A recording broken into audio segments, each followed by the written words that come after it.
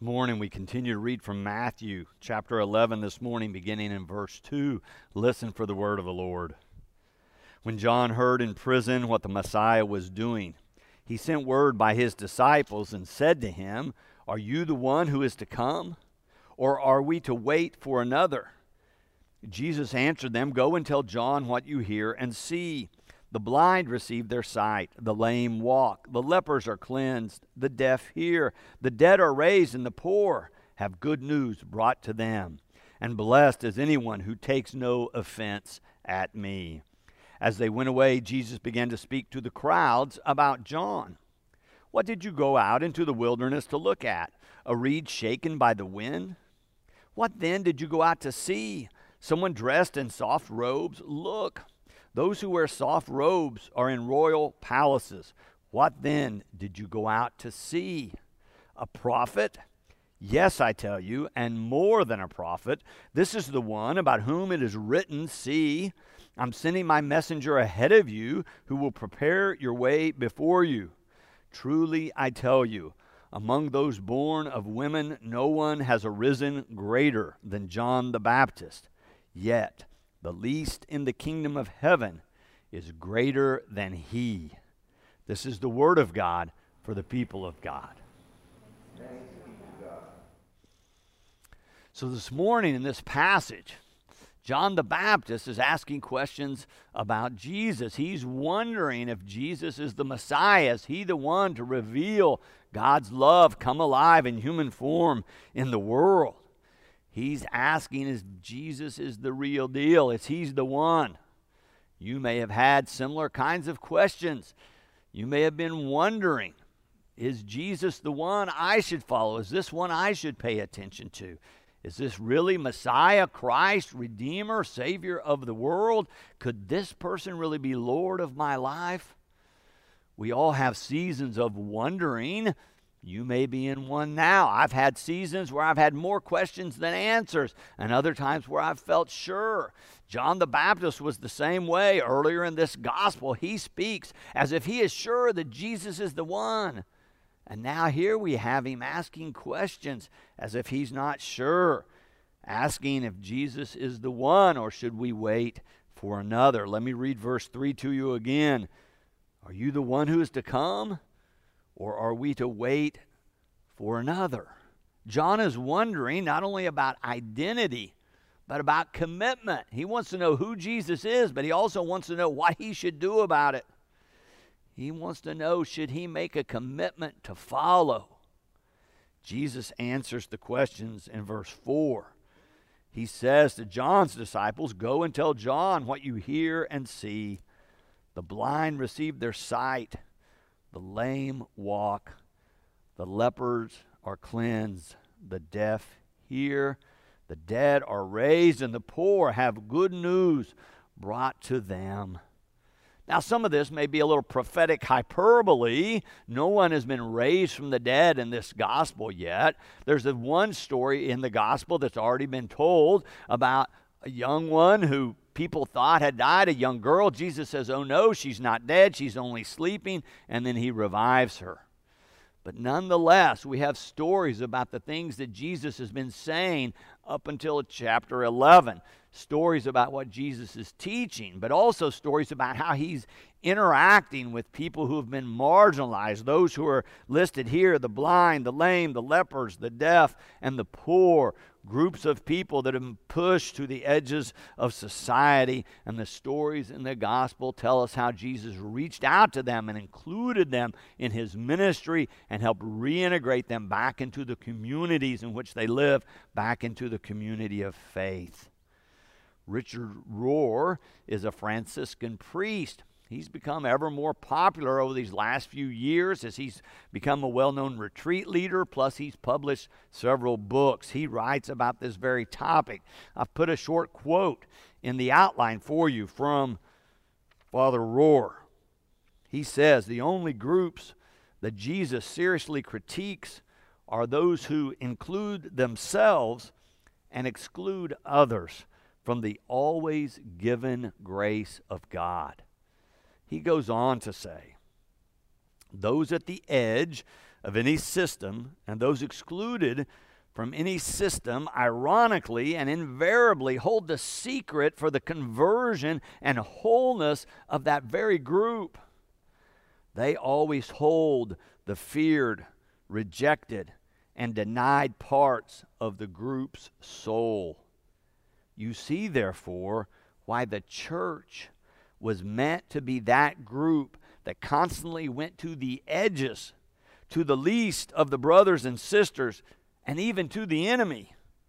Jesus was a theological genius, but he was also a psychological and sociological genius. When any church defines itself by exclusion of anybody, it is always wrong.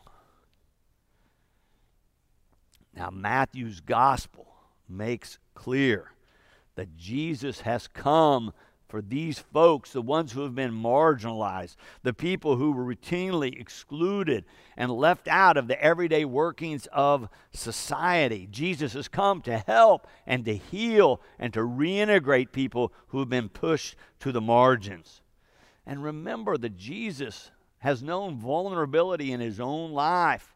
He is born into a poor family, born in a manger, grown up not at the center of power in the world in which he lived, but in the backwater area, you might say, out of the way from where things are really happening. He knows what it is to be vulnerable also because there's a foreign power inhabiting his land.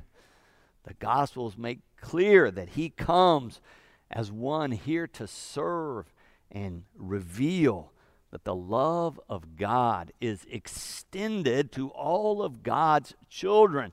He is telling John's disciples and you and me what to pay attention to, what to look for if we want to know where God is at work in the world. And then after he responds to these disciples from John and sends them on their way, he turns to those others who are around him, crowds of people, the Gospels say, who are listening, wanting to know what he might reveal to them. And he asks them 3 times, what are you looking for? What did you go out to see? Then in verse 9, he asks them the last time, and then he answers his own question. He says to these crowds, what then did you go out to see? A prophet? Yes, he says, a prophet. And not only a prophet, but more than that. Jesus proclaims that John was a prophet sent as a messenger of God, that God is at work and through John and getting ready to be at work through Jesus in even more remarkable ways, but that God is at work through these people and sent out John ahead of you to prepare the way. God is working in the future, you might say. This is good news for us to hear that God's already at work in the world, but it has some deeper theological implications about who Jesus is and how God is working through him, who John the Baptist is, and how this helps us answer some questions about who is God and how do you connect to this love of God that Jesus says is available to all. Well, the answer in our story today says that God is at work reaching out to you and to everyone. That God is at work sending you a message of love and inclusion and redemption. That God is out ahead of you, preparing your way even before you know it. Can you believe that? Can you believe that God loves you? That God cares about you personally? That God, in fact, works to prepare a way for you? That God is out ahead of you to help make a way for you to know life eternal and life abundant. That's what this gospel is proclaiming about God and who God is and how God works in our lives. But Jesus moves on from that and makes this comparison between the greater and the least and says, John the Baptist, he's the one, greatest prophet, none greater in fact. But then he says, but anyone, everyone living in the kingdom of heaven is greater than that. Listen again to verse 11. Truly I tell you, among those born of women, no one has arisen greater than John the Baptist. Yet the least in the kingdom of heaven is greater than he. That's a quick shift to make from here's the greatest to not so much. Even the least in this other realm is greater than that. I was trying to think of how I can help us grasp this. I think it's sort of like a group of people having a discussion about which racehorse is the fastest, and finally one declares emphatically, this horse is the fastest of all. And then after a quick moment says, but you know, compared to cars, that horse is nothing. It shifts the whole conversation in terms of what you should be focusing on and where you should be looking.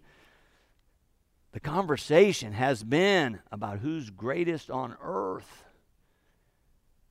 Jesus makes a shift and says, don't be focusing so much on just the earth. Think about heaven. Think about things eternal. Think about how God is at work in the world. Jesus says that if you want to compare this life on your own to life with God, there's no comparison. Oh, if you want to compare yourself to other people on earth, go ahead. But if you want to compare what's really important, look toward what God is doing in your world. That's what Jesus is talking about in terms of saying the kingdom of heaven has come near, and that anyone who moves into living like that with God at the center is greater than anything one might experience in terms of earthly things. Maybe this helps. Back up in verse 8, when Jesus is asking, what are you looking for? He says, are you looking for soft robes? Well, don't come to the wilderness, because soft robes are found in palaces. Now, often in the Bible, wealth is condemned because it's ill-gotten wealth. It's wealth that a few have by exploiting the many. It's considered wealth taken in illegal ways and immoral ways from the working people. So Jesus is looking at that, but he's looking at more than that. Not just wealth on earth, but again, he's wanting you to compare how heaven comes to earth. What happens when you quit focusing only on your own life and let God invade your life and then transform it. He says you can have treasure on earth, but treasure in heaven, if you grasp that, there is no comparison. It's maybe like this. Is it better to receive, or is it better to give? Is it better to hoard stuff, or is it better to share? Is it better to always have someone serving you, or is it better to find a way to serve others? Is it the best way to live your life to focus only on yourself alone? Or is it better to think about others and your community and how you might enrich the life of another, how you might include one who's been pushed to the edges or the margins of society? Jesus is saying this life with God, this kingdom of heaven, is a whole different set of values as to what is important. Jesus is saying this is a new way to look at your life. This is a new set of values, a new set of priorities by which you could organize your life. And if you do, if you understand this is all part of the love of God transforming you, then the life you will experience going forward is no comparison to what happened before. No longer like on earth where the rich and powerful are at the apex or at the center. No, this kingdom of heaven, as Jesus speaks about it, puts the excluded and common folks at the center. Jesus is proclaiming that God's love is available to all of us. Jesus is saying, I have come for these people who've been pushed to the side, the blind, the lame, the lepers, the deaf, the poor, and even the dead. I have come to lift them all up, to proclaim that all of them are children of God, that all of them are to be included in the community of faith. And then he says, if you know what to pay attention to, if you can hear and see what is happening and that God's love is doing all this, then go and tell. Way back up in verse 4, he says to them, go and tell John what you hear and see. Go and tell someone you know what you hear and see about God's love coming into the world. Part of Advent is preparing our hearts and minds to receive God's love through Christ, but it's also preparing, allowing God to use us to express that to others who have yet to hear this great good news. Over the summer, I read a book called The Moment of Lift. The Moment of Lift. I don't know if you've heard about it. It's written by Melinda Gates. She talks about the work she's doing in her life. It's a remarkable story. She is one of the richest women on the planet. And yet she's devoting herself to the poorest people in the world. She goes to these poorest countries, and then the poorest people, usually women with children, and begins to work with them to improve their lives. She travels to these desperate places on the planet and talks to these poorest of the poor. She talks to those who are serving them, whether they be doctors or missionaries or government leaders or social workers. She helps fund, if they have a plan to lift them out of poverty, she wants to help. If they don't have a plan, she works with them to devise one and then helps fund it. Now think about this. She's one of the richest people in the world. She could spend all of her time at private clubs doing fancy dinners and parties. She could travel around the world on private jets, seeing the wonders of the world. And yet, when she travels around the world, so often she's going to a place where there's such poverty that we can hardly imagine it.